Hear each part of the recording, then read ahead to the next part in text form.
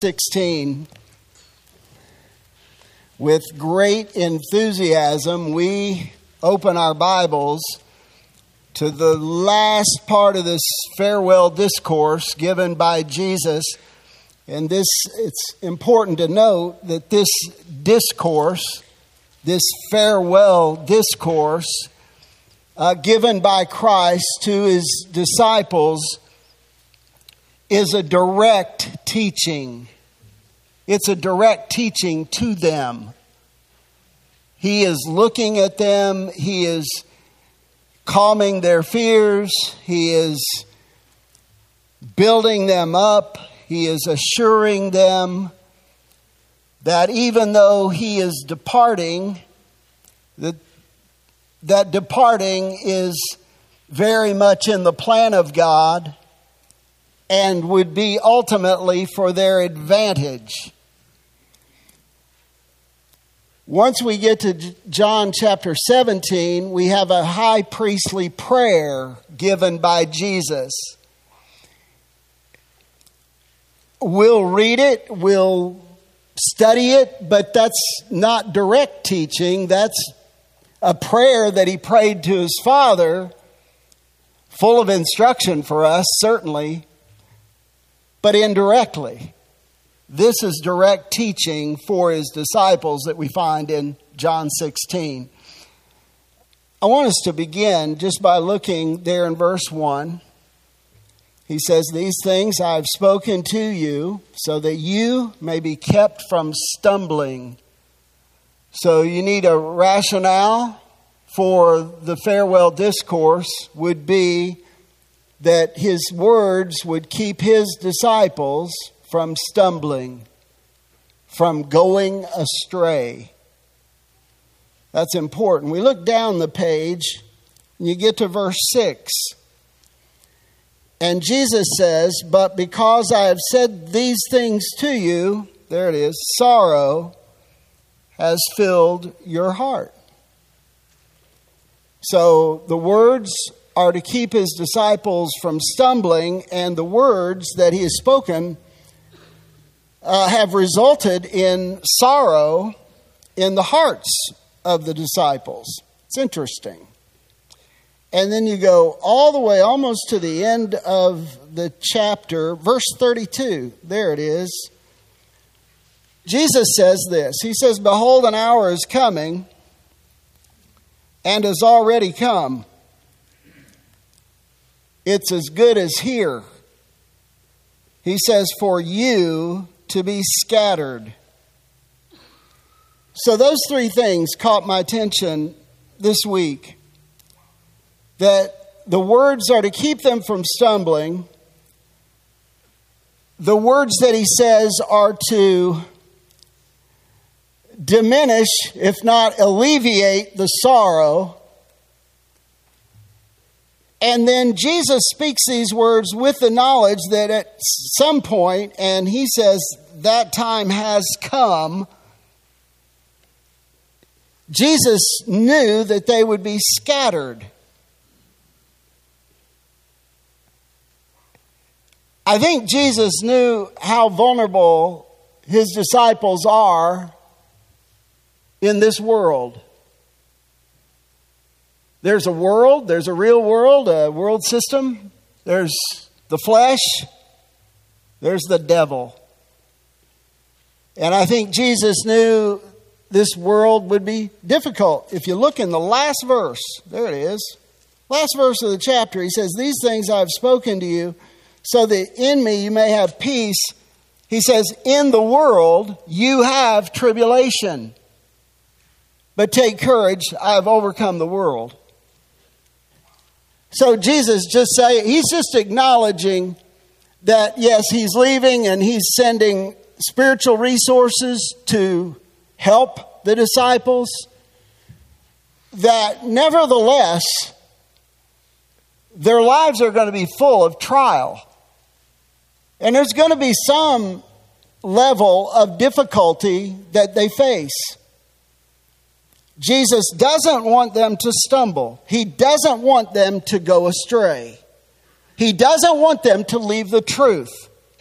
He doesn't want them to turn their back on him. He doesn't want them to be full of sorrow.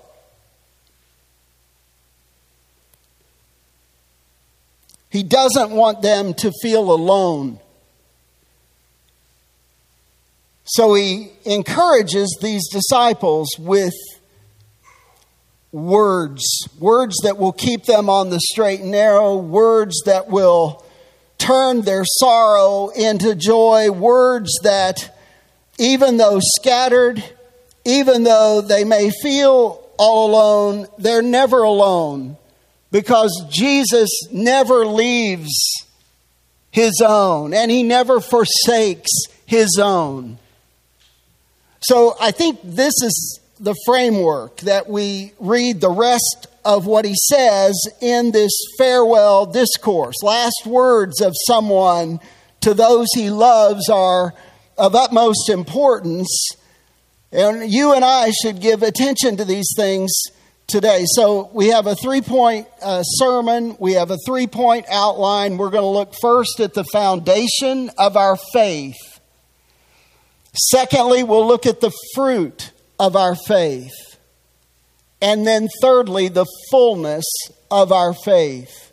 The fullness of faith. The fruit of faith. The foundation of faith. So join me there in verse 13. And we're going to read and comment all the way through to the end of the chapter.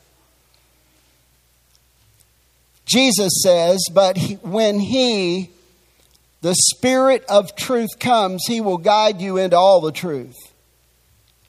For he will not speak on his own initiative, but whatever he hears he will speak, and he will disclose to you what is to come. He will glorify me, for he will take of mine and will disclose it to you.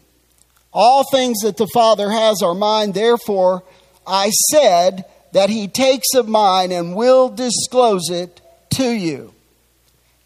Now we'll look at that closer here in a moment, but let's get to the foundation of our faith.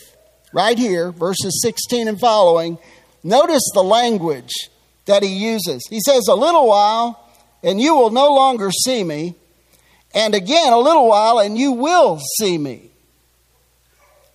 Some of his disciples then said to one another, what is this thing he is telling us? A little while and you will not see me, and again in a little while and you will see me, and because I go to the Father. So he's talking to these disciples and they're somewhat confused by what he is saying. They're questioning this.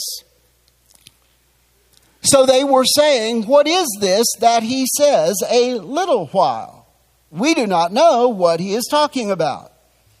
Jesus knew that they wished to question him, and he said to them, are you deliberating together about this? That I said a little while and you will not see me, and again a little while and you will see me.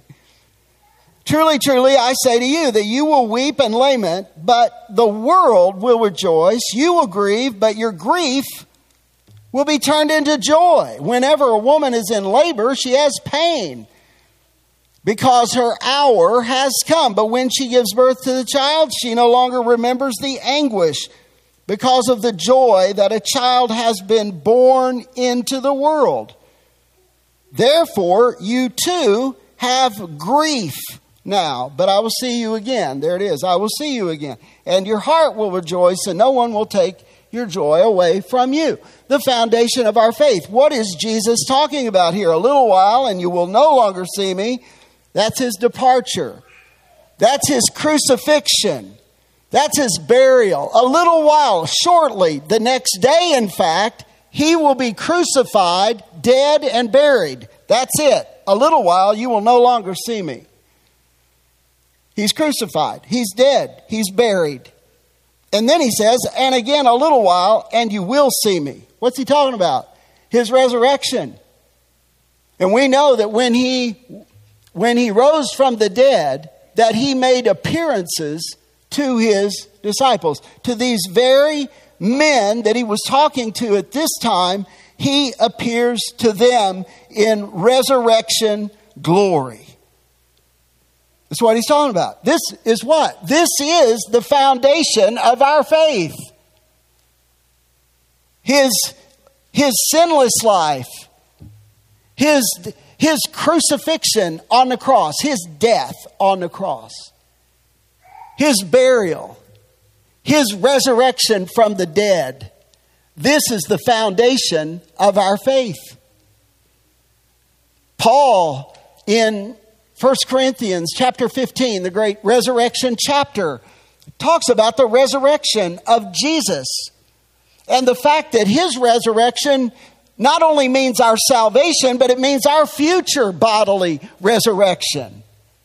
Again, the resurrection of Jesus is the cornerstone of our faith. This is the foundation of our faith. Paul said, listen, he said, another foundation can no man lay other than that foundation which has been laid, which is Jesus Christ our Lord. The one who what? The one who lived for us. The one who died for us. The one who rose for us. The one who will return for us. This Jesus is the foundation of our faith. And the point is today that if you haven't trusted Christ, trust Christ. For those of you who follow Jesus, you're a disciple of Jesus, praise Him. Praise Him today that He's your Savior. That He literally gave His own life, taking the nails for you and I on an old, rugged Roman cross. That He died on that cross, shedding His blood for our sin, that we would look to Him in faith and be forgiven. This is the foundation of our faith. And apart from this, there is no entry into heaven. There is no eternal glory for the one who refuses Jesus Christ. There is no heaven for the one who refuses Jesus Christ. And we know that this is the very root of all sin, and that is the rejection of Jesus. The very root of all sin is the sin of not doing. Of what? Of not believing in Christ. And then every other sins of or transgressions that violate the commands, they stem from that one sin of unbelief. If you have never trusted Jesus Christ as your Savior, trust Him now. If you have, grow in that trust. Grow in that trust of Christ. Your faith should grow as you read the Word, because faith comes by hearing, and hearing by the word of the Lord. The foundation of our faith is that finished work of Christ on the earth. And we praise Him for this. We thank Him for this. And there is no other way of salvation. There's no other way to receive the forgiveness of sin. There's no other way to live in the light. There's no other way of walking in truth. You can't walk in truth if you forsake the one who is the way, the truth, and the life. So trust Him. And there's an urgent plea there to trust Him if you've never trusted Jesus. I think about it this way. I mean, who'd you rather stand with? Would you rather stand with Jesus, the one who demonstrated the love of the Father by giving Himself sacrificially on the cross? Would you rather stand with Him in the truth, or would you rather stand with the world and all that the world system has to offer in their unbelief and all of their nonsense? Because the world not only has rejected Christ, but in rejecting Christ, they have rejected the truth of God and His Word. There's only two groups of people, folks. There are those who believe and stand with Jesus, and there are those who don't. And the ones who do, not on their own merit, but on the grace of Almighty God and on the blood shed by His Son for you and me, for the forgiveness of sin. On that we will enter heaven, not on our own merit. And the ones who refuse to believe Jesus and receive Christ, they will be relegated to outer darkness for all eternity in fiery flame. So I ask this morning and appeal to those who have been perhaps up to this day steadfast in their unbelief toward Christ. I ask you today to consider Jesus, consider the claims of Christ, and trust Jesus Christ as your Lord and Savior. Secondly, the fruit of faith. Once you trust Jesus, that's not the end of the story. There's more. And I want you to see that with me this morning. We started out there, the fruit of faith. So once you trust Jesus, what does He give us? Well, He gives us eternal life, but that eternal life starts and begins in the here and now. And there are spiritual resources that He has available for those who trust Him. What are those resources? Well, right there in verse 13. And most of this, he is reiterating what He's already taught in this discourse. So he says, but when there it is, the Spirit of truth comes, He will guide you into all the truth. So the first fruit of faith is the work of the Holy Spirit in the one who is trusting Christ. It's the work of the Holy Spirit. And what is that work? It's a grand and glorious work. He says that He is the Spirit of truth. And then Jesus doubles down on this and says He will guide you into all the truth. Isn't that wonderful? Jesus has gone on to sit down at the right hand of the Father in glory. And there, one day, the Father will tell Him to get up and return. But until that day, we have the presence of the Holy Spirit in our lives. And we know that that Holy Spirit is holy and is dedicated to the truth. Dedicated to the truth. If someone says they have the Holy Spirit and they're saying the Holy Spirit is directing me to do this or to do that, and that is not in line with the Word of God, they must have some other spirit. Because this Holy Spirit, He is holy, He is the Spirit of truth, and His ministry is to guide you into all the truth. The second fruit of faith, and it ties into this, I'm going to bring this together. The second fruit of faith is the work of the Word. The work of the Word.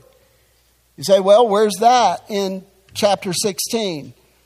Well, it's all over the place because Jesus is speaking His Word, and these words are recorded for us. So it is the work of the Word. And I want to put the work of the Spirit with the work of the Word, because the Spirit is the Spirit of truth, and He will guide you into all the truth. And I believe in that guidance, the Spirit is giving us a desire for the truth of God's Word.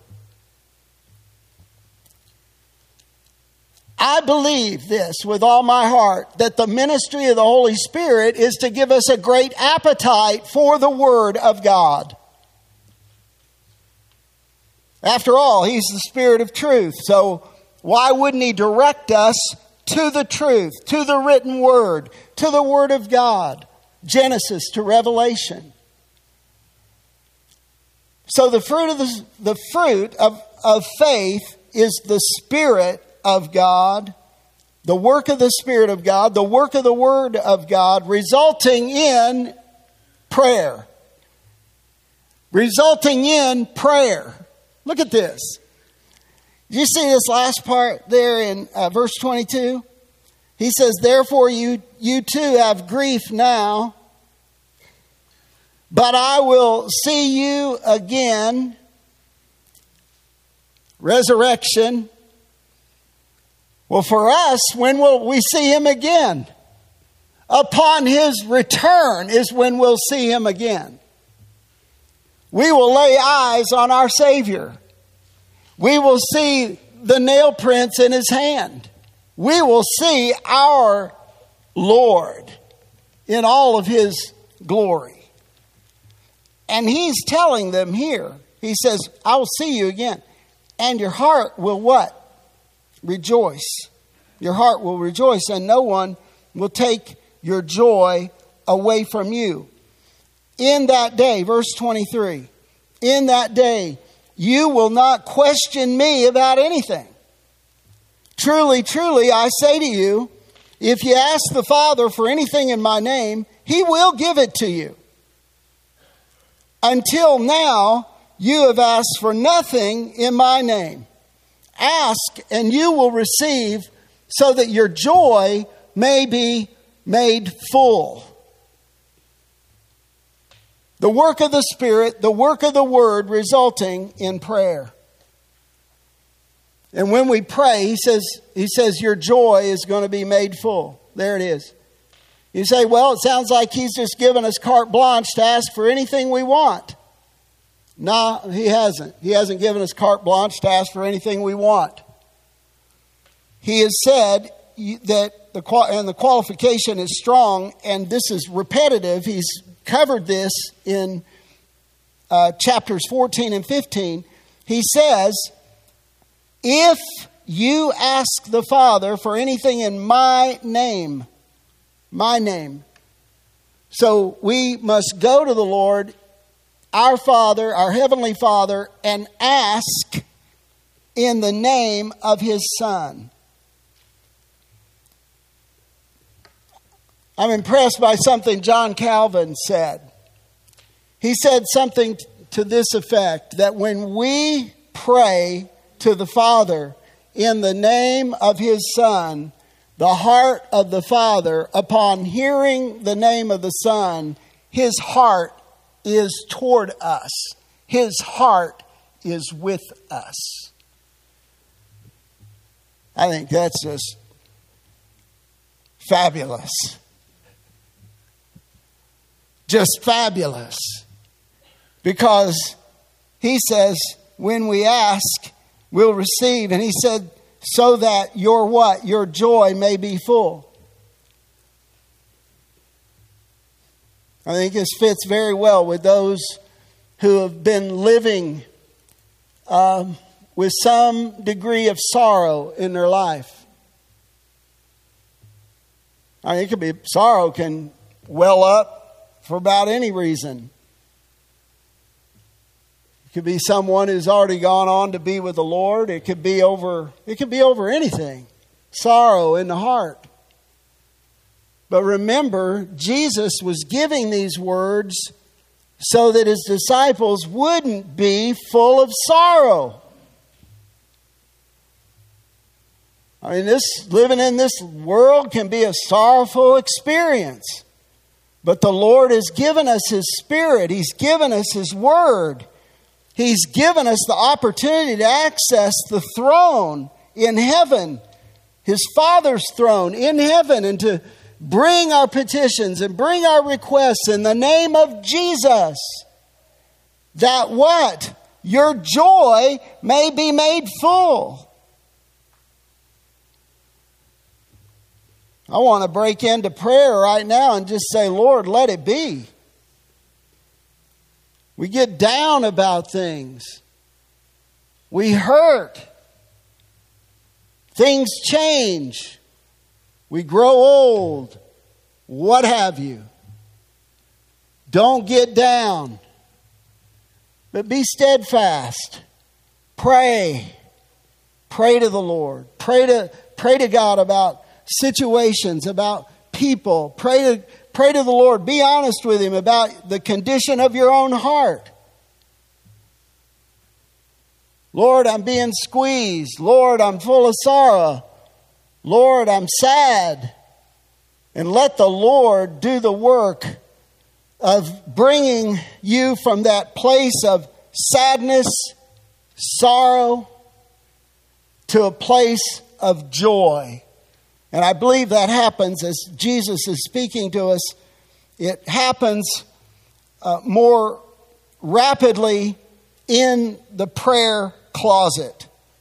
Not that you have to go to a closet to pray. You can pray anywhere, anytime, and feel free to do that. But in that activity of praying, God answers and fulfills His promise that your joy may be made full. What are we talking about? We talked about the foundation of faith, and then that was the fruit of faith. Thirdly, and in closing, we have the fullness of faith.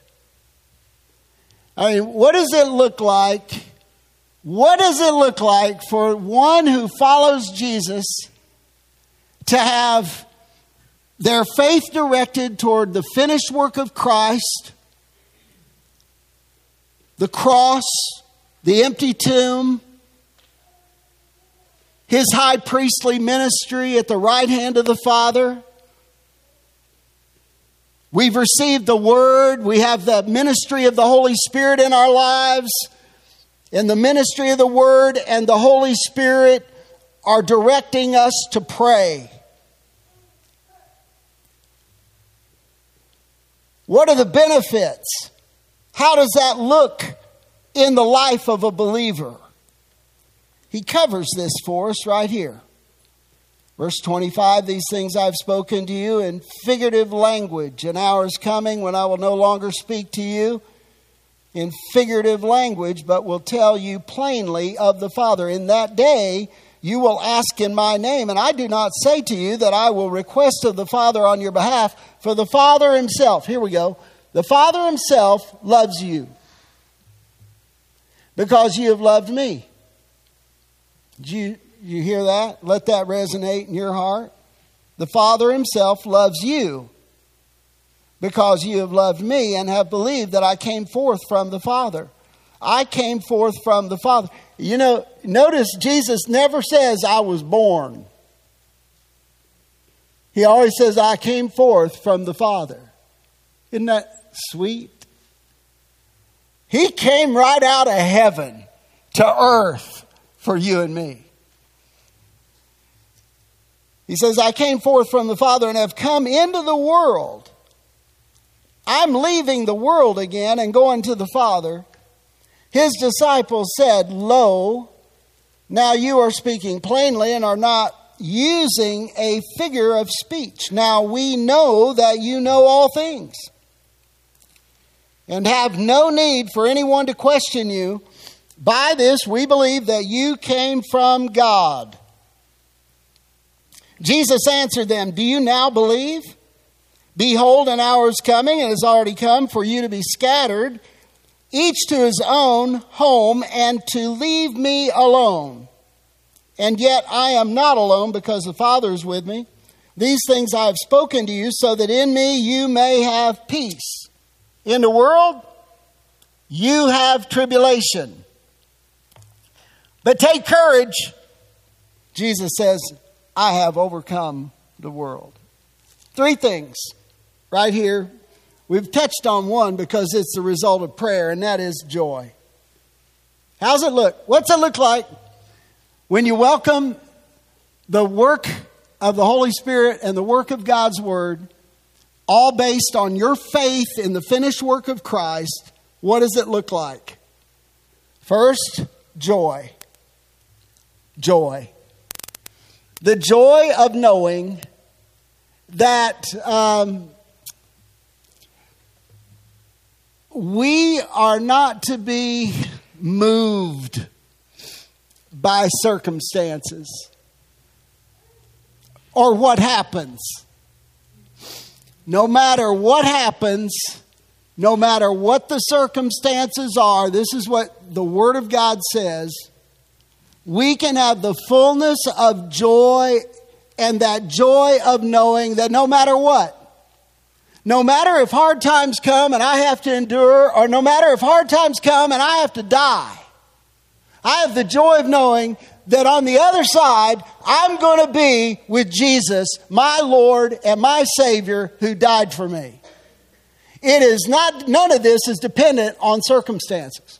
You can walk as a believer with joy, the fullness of joy. And that doesn't mean you have to walk around with a silly grin on your face. It just knows that way down deep at the gut level, you have the confidence in God of knowing that one day you're going to be with Him, and those you love who know Christ will be with Him as well. And nobody can take that from you. That's what He said right there in verse 22. You know, we quote a lot of His promises. We miss a lot too. Amen. There's one right here. He says, and no one will take your joy away from you. Have you ever felt like someone was trying to steal your joy? It happens. So joy, number one. We're talking about the fullness. What happens? The fullness of faith.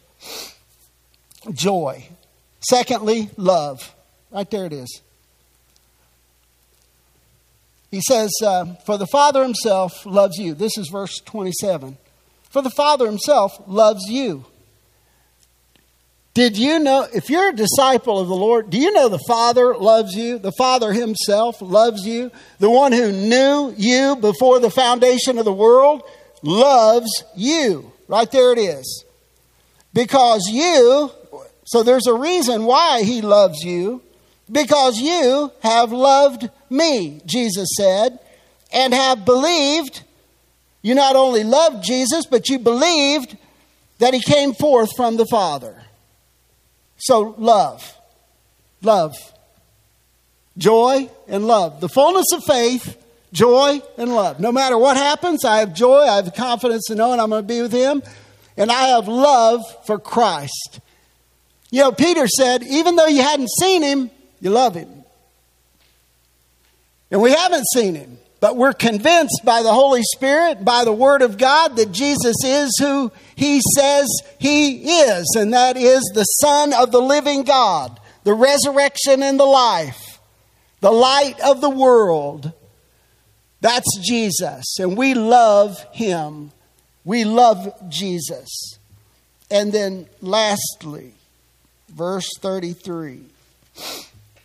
Jesus says, these things I have spoken to you.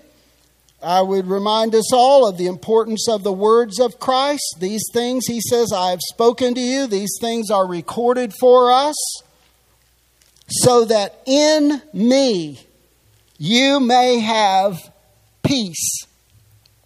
Peace. Peace. The peace that passes understanding. He says, in the world, you're going to have tribulation. And you know what? You can't sidestep that. There's going to be difficulties in the world. It's the, you know, some people call it the daily grind, or it's the routine, or whatever you want to call it. But there are trials in this world. And Jesus said, in the world, and He doesn't mince words. It's one thing. There's a lot of things to love about Jesus, but He tells you the truth. He tells it just like it is. He says, you're going to have tribulation. You're going to have trials. You're going to have difficulties. You're going to be between a rock and a hard place more than one time. But He says this, take courage. Now, listen, courage ain't just going to happen. You got to take it. You got to take it. It's like those old priests just taking the horns of the altar. You just have to take courage. And then He gives you the rationale for that. Well, why would I take courage? Why wouldn't I just be spineless? Well, you know, number one, Jesus wasn't spineless, so we want to be like Him. Well, here it is. Jesus says, I have overcome the world. So take courage. Take heart. Stand up. Be bold in your testimony. And then what did he say? You have peace. Joy, love, peace. In the midst of an ungodly society and world that we live in, you can enjoy a little bit of heaven on earth, even in your own heart, because these resources come from the throne of God, and they come directly to those who have trusted Jesus Christ and who have received the work of the Word, the work of the Spirit, resulting in prayer. And what does that result in? A life of joy and love and peace. You say, well, listen to this, and even preaching this. I mean, do we enjoy all that perfectly? No, we don't. We don't. I mean, I can be full of joy until I go to the four-way stop, and what happened to that joy? Well, but you know what we do? There's joy in knowing if you sin, you can go to Jesus and confess your sin. He's faithful and just to forgive us of our sin, and we can reclaim the joy that He offers. We're not going to do this perfectly. You know that? We're not. But you keep trusting, and you keep moving forward, and you keep seeking God, and you keep seeking the fellowship of the faithful and the encouragement that comes from that. And you keep on moving forward, and it's all by His grace and by His mercy. So God, give us joy, give us the love, and fill us with the peace that passes understanding. I pray this for myself. I pray this for my brothers and sisters in Christ, that you will draw us close to you. And Lord, today, if there's anyone who has not trusted Jesus as their Savior, their Lord, that today would be the day. If there's anyone here who's not sure about where they stand with Christ, Lord, today, help them. Help them to know. Help them to trust. We give you the praise and the glory. We thank you for this farewell discourse. Let us take it to heart. We pray in Jesus' name. Amen.